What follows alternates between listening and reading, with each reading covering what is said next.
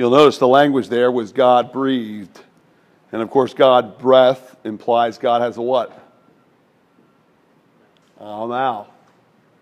See how all the images are there? All the anthropomorphic, all of these rich images. We're going to read this text here from Ezekiel, and we're going to focus especially on where he says, every word of my mouth. And then you're going to see that this word mouth comes up again a little bit later in the text. It comes up several times. Ezekiel's not the one who uses it the most. It really, the mouth of the Lord is very common in 1st, 2nd Samuel, Kings, and Chronicles. Very, very common. But you know who talks a lot about being the mouth of God, the Lord, or from the mouth of the Lord? Isaiah. Isaiah is one of his characteristic expressions. Let's read this. Now Ezekiel is being commissioned. He's being inaugurated. He's starting ministry. And God is giving him his charter. God is telling him what his ministry is going to be. So we're going to read this about the watchman. We studied about what the watchman means a couple weeks ago. So we'll read this together and then and see what comes out of it for us. Ezekiel chapter 3, verses 16 through 27, and then Matthew 5, 1 through 3. And at the end of 7 days, the word of the I Am came to me. Son of man, I have made you a watchman for the house of Israel. Whenever you hear a word from my mouth, you shall give them warning from me. If I say to the wicked, you shall surely die, and you give him no warning, nor speak to warn the wicked from his wicked way in order to save his life, that wicked person shall die for his iniquity, but his blood I will require at your hand. But if you warn the wicked, and he does not turn from his wickedness or from his wicked way, he shall die for his iniquity, but you will have delivered your soul. Again, if a righteous person turns from his righteousness and commits injustice, and I lay a stumbling block before him, he shall die. Because you have not warned him, he shall die for his sin, and his righteous deeds that he has done shall not be remembered, but his blood I will require at your hand. But if you warn the righteous person not to sin, and he does not sin, he shall surely live, because he took warning. And you will have delivered your soul. And the hand of the I Am was upon me there. And he said to me, arise, go out into the valley, and there I will speak with you. So I rose and went out into the valley. And behold, the glory of the I Am stood there, like the glory that I had seen by the Chebar Canal. And I fell on my face. But the Spirit entered into me and set me on my feet. And he spoke with me and said to me, go shut yourself within your house. And you, O Son of Man, behold, cords will be placed on you, and you will be bound with them, so you cannot go out among the people. And I will make your tongue cling to the roof of your mouth, so you shall be mute and unable to reprove them, for they are a rebellious house. But when I speak with you, I will open your mouth, and you shall say to them, thus says the Lord, the I Am. He who will hear, let him hear. He who will refuse to hear, let him refuse. They are a rebellious house. Seeing the crowds, this is about Jesus now, he went up on the mountain. When he sat down, his disciples came to him, and he opened his mouth and taught them, saying, blessed are the poor in spirit, for theirs is the kingdom of heaven. Let me pray. Father, I pray for a special blessing for me as your servant, for each one of us. There are dark things in our hearts that we need you to speak to, dark places our hearts have been in our lives. There's the things about our marriages we don't share with anybody. There's the things that have happened that we've never told anybody. An old bucket and barrel of pain comes in on Sunday mornings at times, deeply camouflaged. You know it. You know it about me. I pray for you to speak. I pray for words from your mouth. I pray it in Christ. Amen. All right.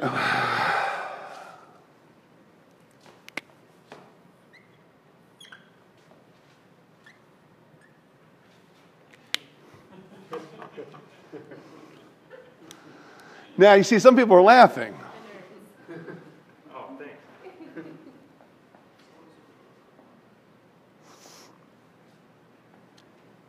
If you know who Zaphod Beeblebrox is, then you know what this means.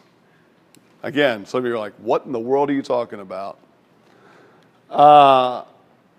If you can do this right now if you're bored, type into Google, I'm dead serious. If you type into Google right now, search, and says, what is the meaning, what is the answer to life, the universe, and everything? Go ahead and type it in, serious. Type it in. You'll find that Google's first response is a calculator with this number in the bar, right there, 42. I remember the first time I read the book Hitchhiker's Guide to the Galaxy, which I strongly recommend you read, even if you don't like science fiction. Because it's such an odd read. The Earth, our entire planet, is about to be destroyed because a bunch of bureaucratic idiot aliens are about to mow it down for a highway coming through our solar system.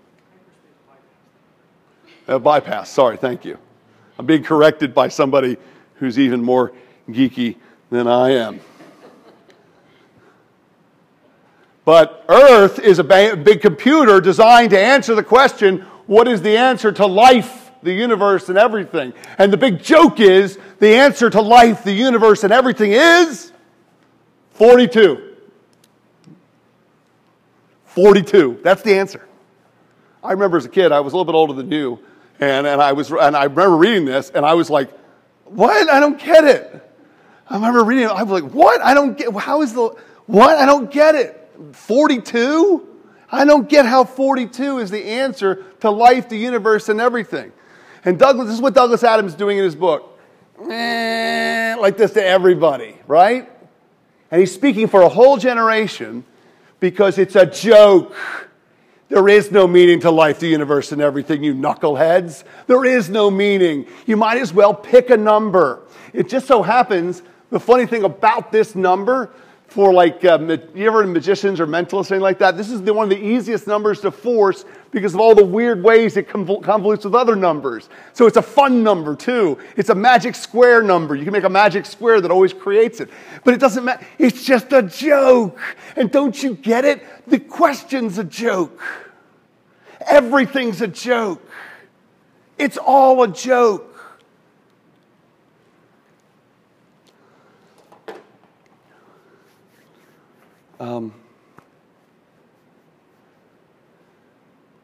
So I think we miss the fact that when we talk about believing that the mouth of a God has spoken,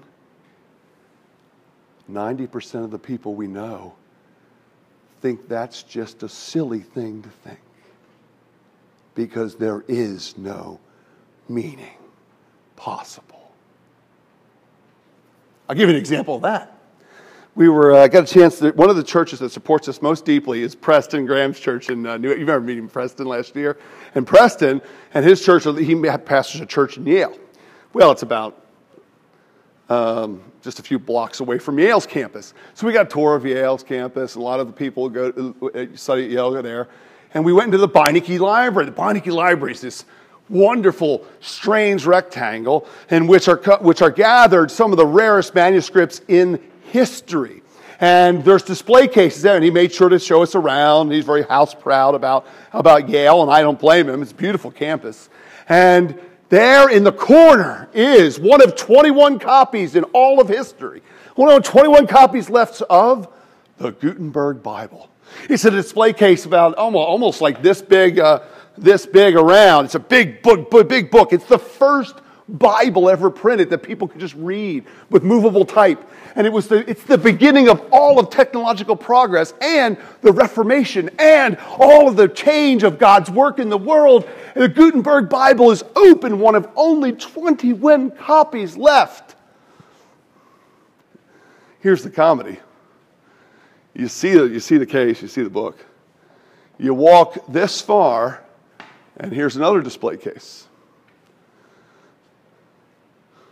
Right next to the Gutenberg Bible. In it, we're hanging a bunch of bras, a Lou Reed poster, and some slogan about modern art against power. Now, what are you saying when you put a Lou Reed poster next to the Gutenberg Bible in a display? When they're right, what are you saying? You do displays all the time, Ken. What are you saying when you put displays right next to each other? What are you saying? They're equal. There's no, look, come on. And you know what? That's what this generation's attitude is about what I'm doing right now. About the mouth of a God. They think it's silly. They think it's silly that you believe the Bible. Your friends think it's silly that you treasure these things. It's absurd. And the reason I'm so interested in talking about this today is because here I am, we're nose to nose with a man named Ezekiel, this ancient prophet who's having these ancient visions, and he's a wild man, he's nutty, he's crazy, and he is saying, and you may not believe him, you may come here and say, look, I find this fantasy, I find your fantasy, Chris, this fantasy that you're talking about, it stretches all credulity. I'm with Douglas Adams. I think the answer is closer to 42 than what Ezekiel says. But, and understand this at least, Ezekiel's claiming to speak with and of and for and from the mouth of a God. And that's what he's claiming. And I'm out the gate. This is a hard... I want to engage something here. I think some of us forget how hard it is for people around us in the world, here in the street, to understand us at all. Does that make sense? Like this, we're talking two different languages. People are joking around about 42, and we're saying the mouth of God. Like, what? That's nutty. And the reason I want to say this is I've gotten away from this. We were talking about this. McLaren and I have been doing an evangelistic study with a friend of his, and it's fun, right? Well, one of the booklets I'd put forward was a careful analysis and defense of the historicity and antiquity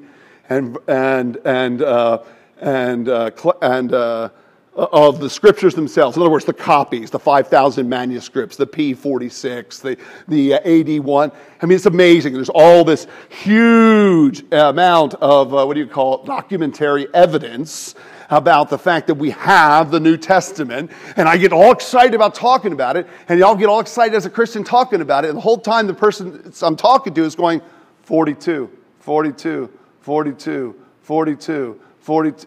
This is stupid, 42. 40, do you get what I'm saying here?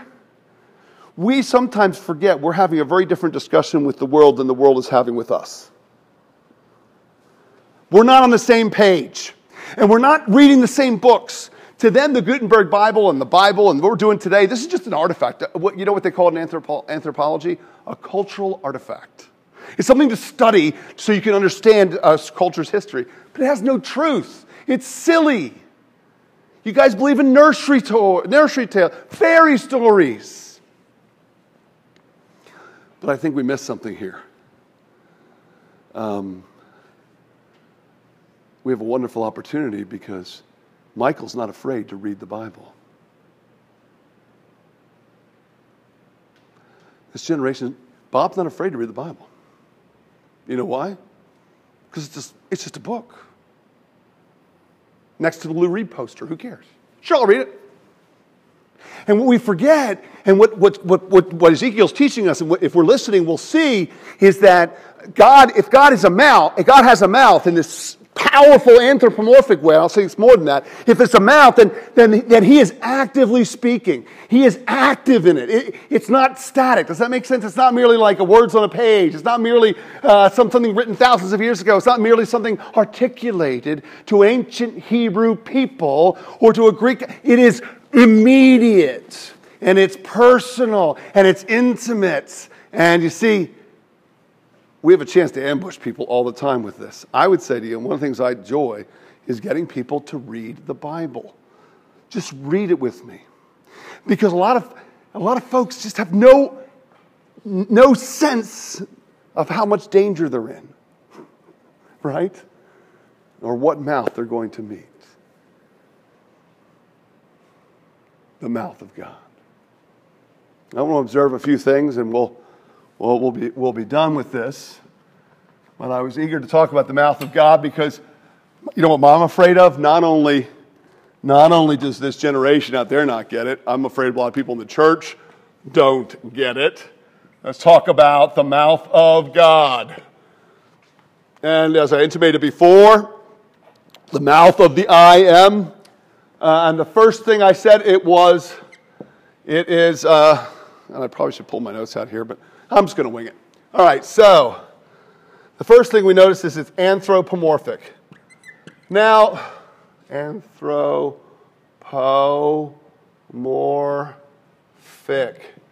There we go. Yeah. You can go impress people at work with that now. Impress your friends. I know you're like, for real? You'd be more impressed with 42 probably. Anthropomorphic. All right, so what's going on in here? It's kind of funny. My dad doesn't do baby talk. I didn't grow up. I mean, maybe my mom did. My dad does not do baby talk. I remember when taking my boys to see my dad, and this is my dad seeing my son at the age of 6 months. Well, hello. How are you today? Are you doing okay? Did you notice the moon is gibbous? I'm like, Dad, the baby doesn't get anything. What does gibbous even mean? It means the moon's not quite full, a little bit off.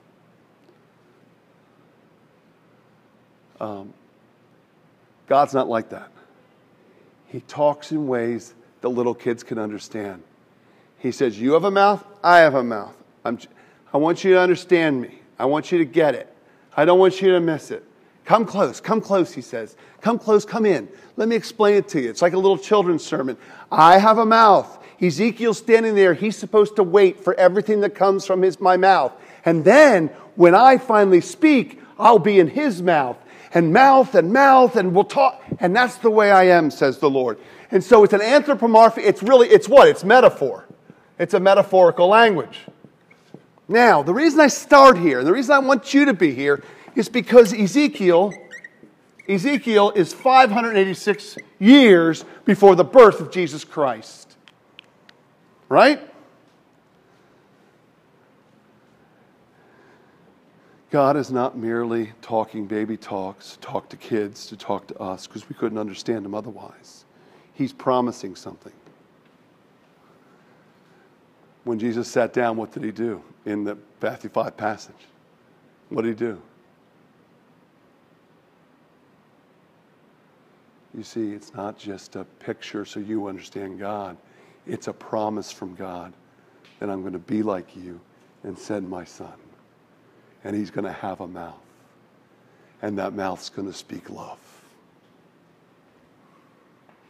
You see, it's not just a literary device. It is a prophetic. It's not merely literary. It is literary. Oh gosh, I'm so bad at spelling. Literary, but it is prophetic.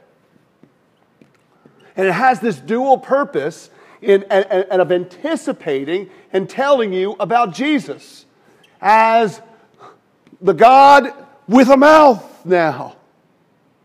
God with a mouth.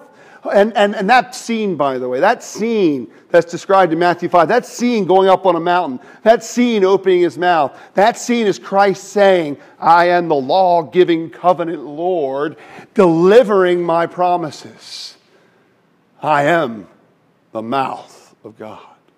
And that's what he's doing. It's stylistically and literary. That's what Matthew's doing in that document. He's actually styling it after Deuteronomy 6.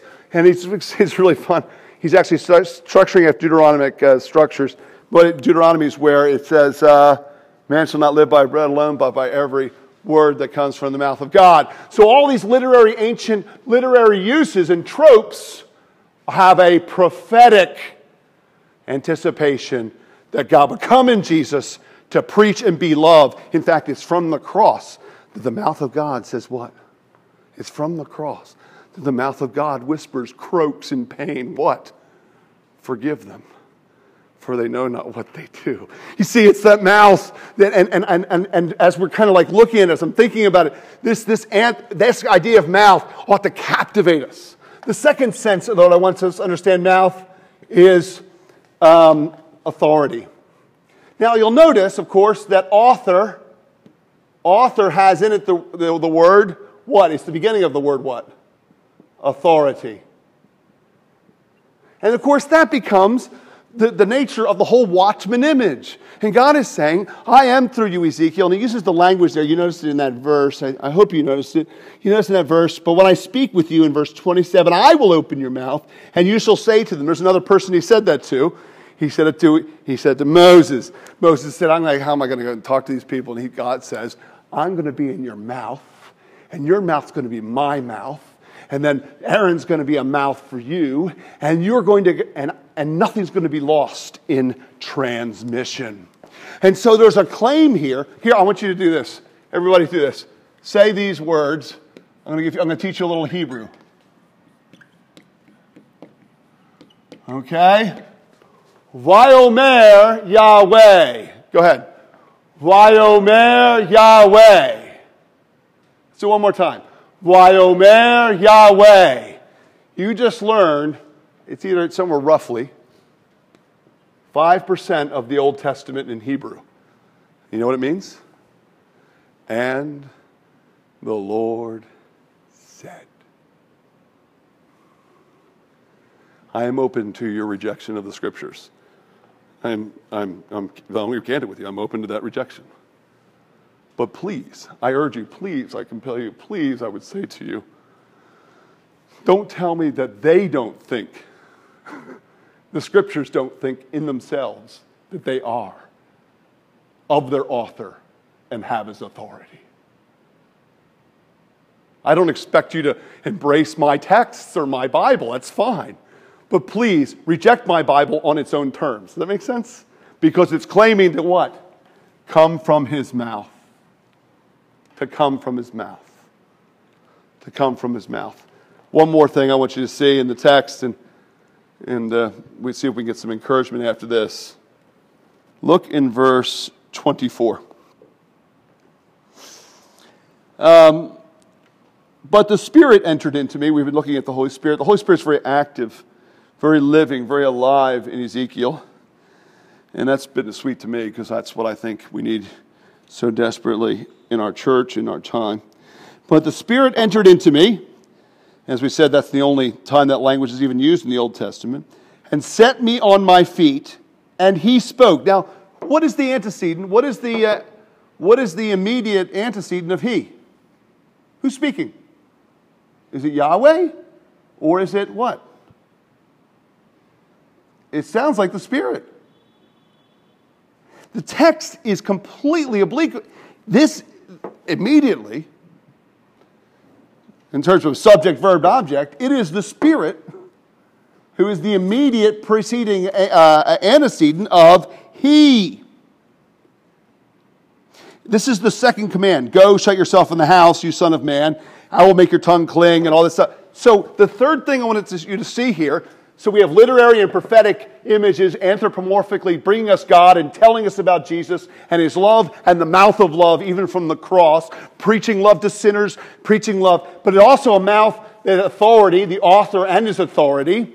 But thirdly, that the mouth is a picture of the Spirit. It is the Spirit who's in the mouth, and this is where it says in Numbers when it describes Moses, how special Moses is. He was the guy who talked to God. It's kind of funny. We use this language in CPR, mouth to mouth. That's the language. Mouth to mouth. Mouth to mouth.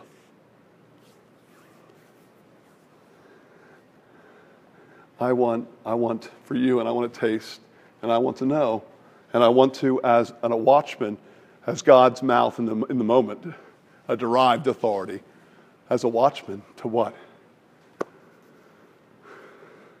To draw you to the mouth of God with your mouth in love. To hear words of love for you personally. That's the first application. I want you to set your eyes on the mouth of God.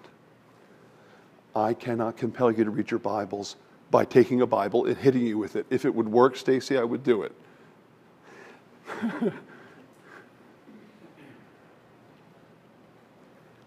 In Atlanta, there was a woman, she was a grad student, and she was completely deaf, which is unusual, I found. Complete deafness.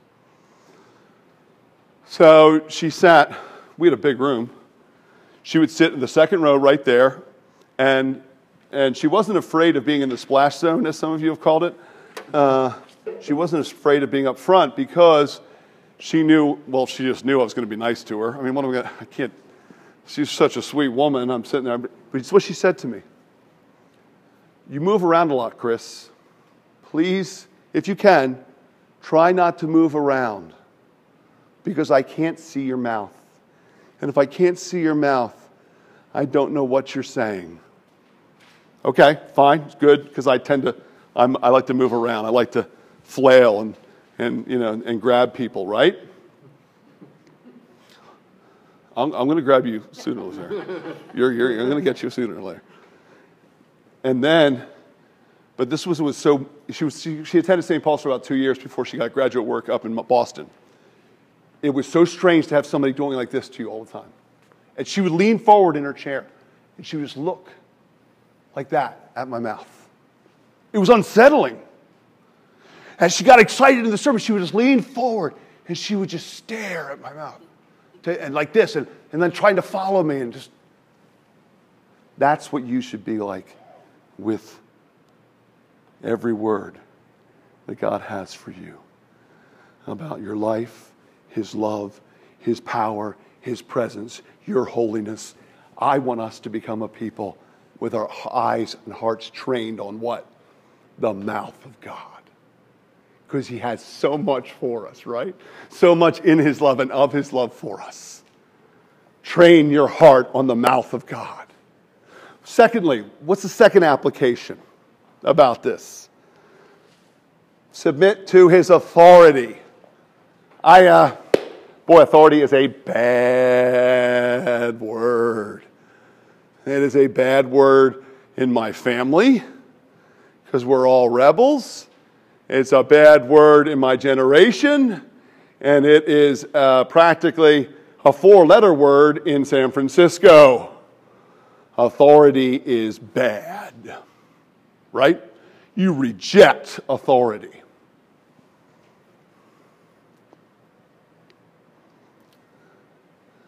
Until you get it. The first time Christ mentions His authority, if you get it, first time He calls Himself the Son of Man, the name of Ezekiel. If you get it, do you know what He says? So that you may know I have authority to what? Forgive sin. I say to you, get up and walk.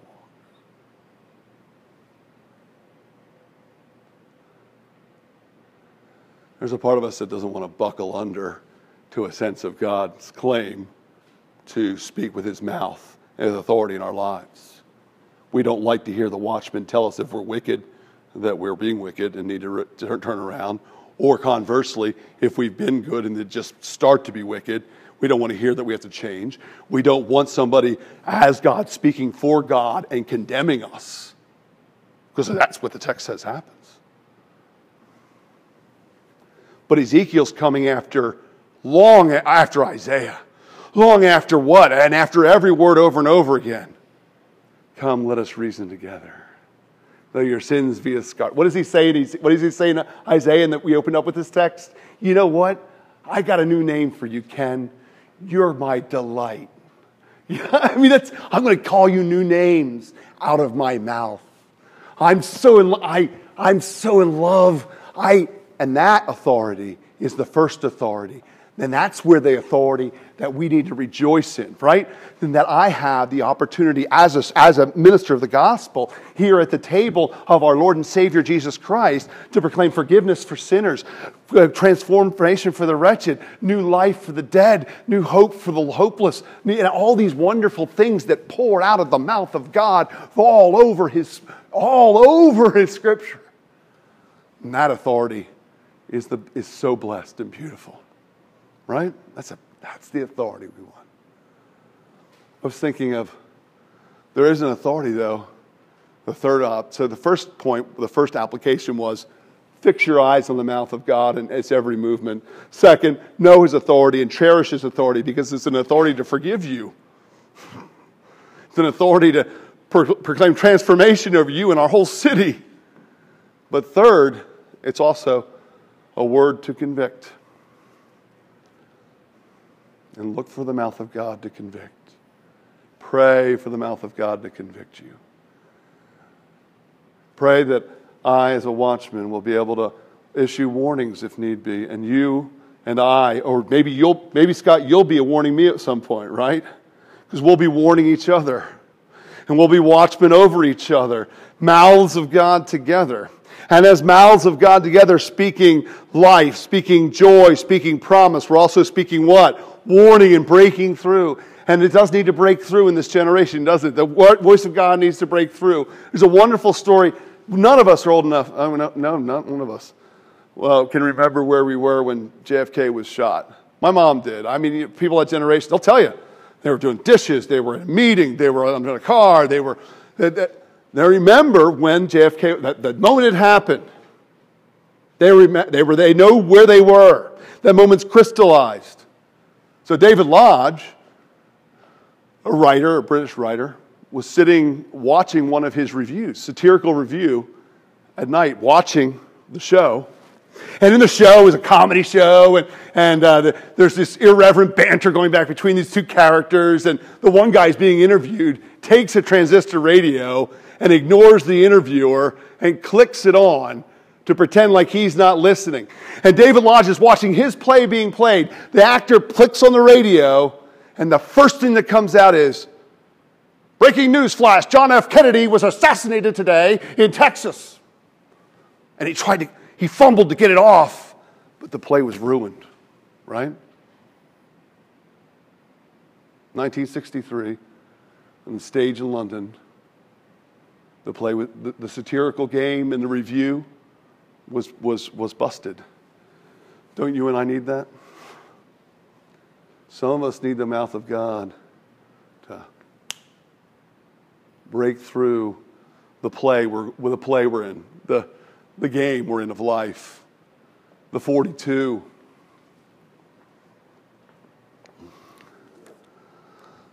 Let's pray for that conviction today. Hitchhiker's Guide to the Galaxy tells you that the answer to life, the universe, and everything is 42. 42. But you know what I love about that book, The Hitchhiker's Guide? I wish I had a copy of the actual Hitchhiker's Guide. Because you know what's on the cover in big friendly letters? In every copy of The Hitchhiker's Guide to the Galaxy, in every copy, the book is about another book, and that's the whole joke. There's another book involved, and there's actually a book called The Hitchhiker's Guide to the Galaxy that the characters used in order to get around the galaxy. It's a bigger hit than any other book in the history of the galaxy, and in big friendly letters of every copy, you know what it says on the front? Don't panic.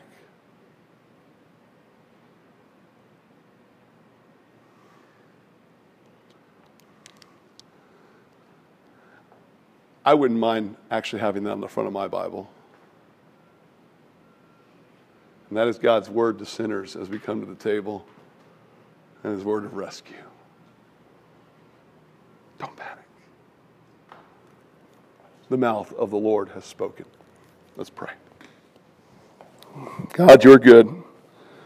God, you're kind. My God, you are so sweet to me. Lord, my eyes are straining, focused, kind of looking at your mouth. Will you frown or smile? What are you going to say? What will you say to us? And you have said here at the table that You have nothing but love for sinners who have turned away from their sin to your righteousness. That those who have heeded the warning, or those who have heard the promise and have heard forgiveness from the cross, from the mouth of your Son and his blood, can be forgiven of sins. Father, make me your mouth. Make my brother McLaren your mouth, Madeline your mouth. Make us your mouthpieces for this story and this truth.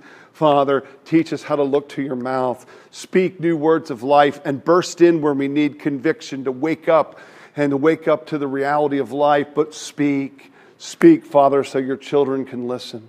Speak and make us able to hear. Speak by the Spirit with intimate love. Break through, Father, with your own mouth. Make this our little church your mouth for your city. Not just us, but others. Father, be good to us and speak love to us today in Christ. Amen. Amen.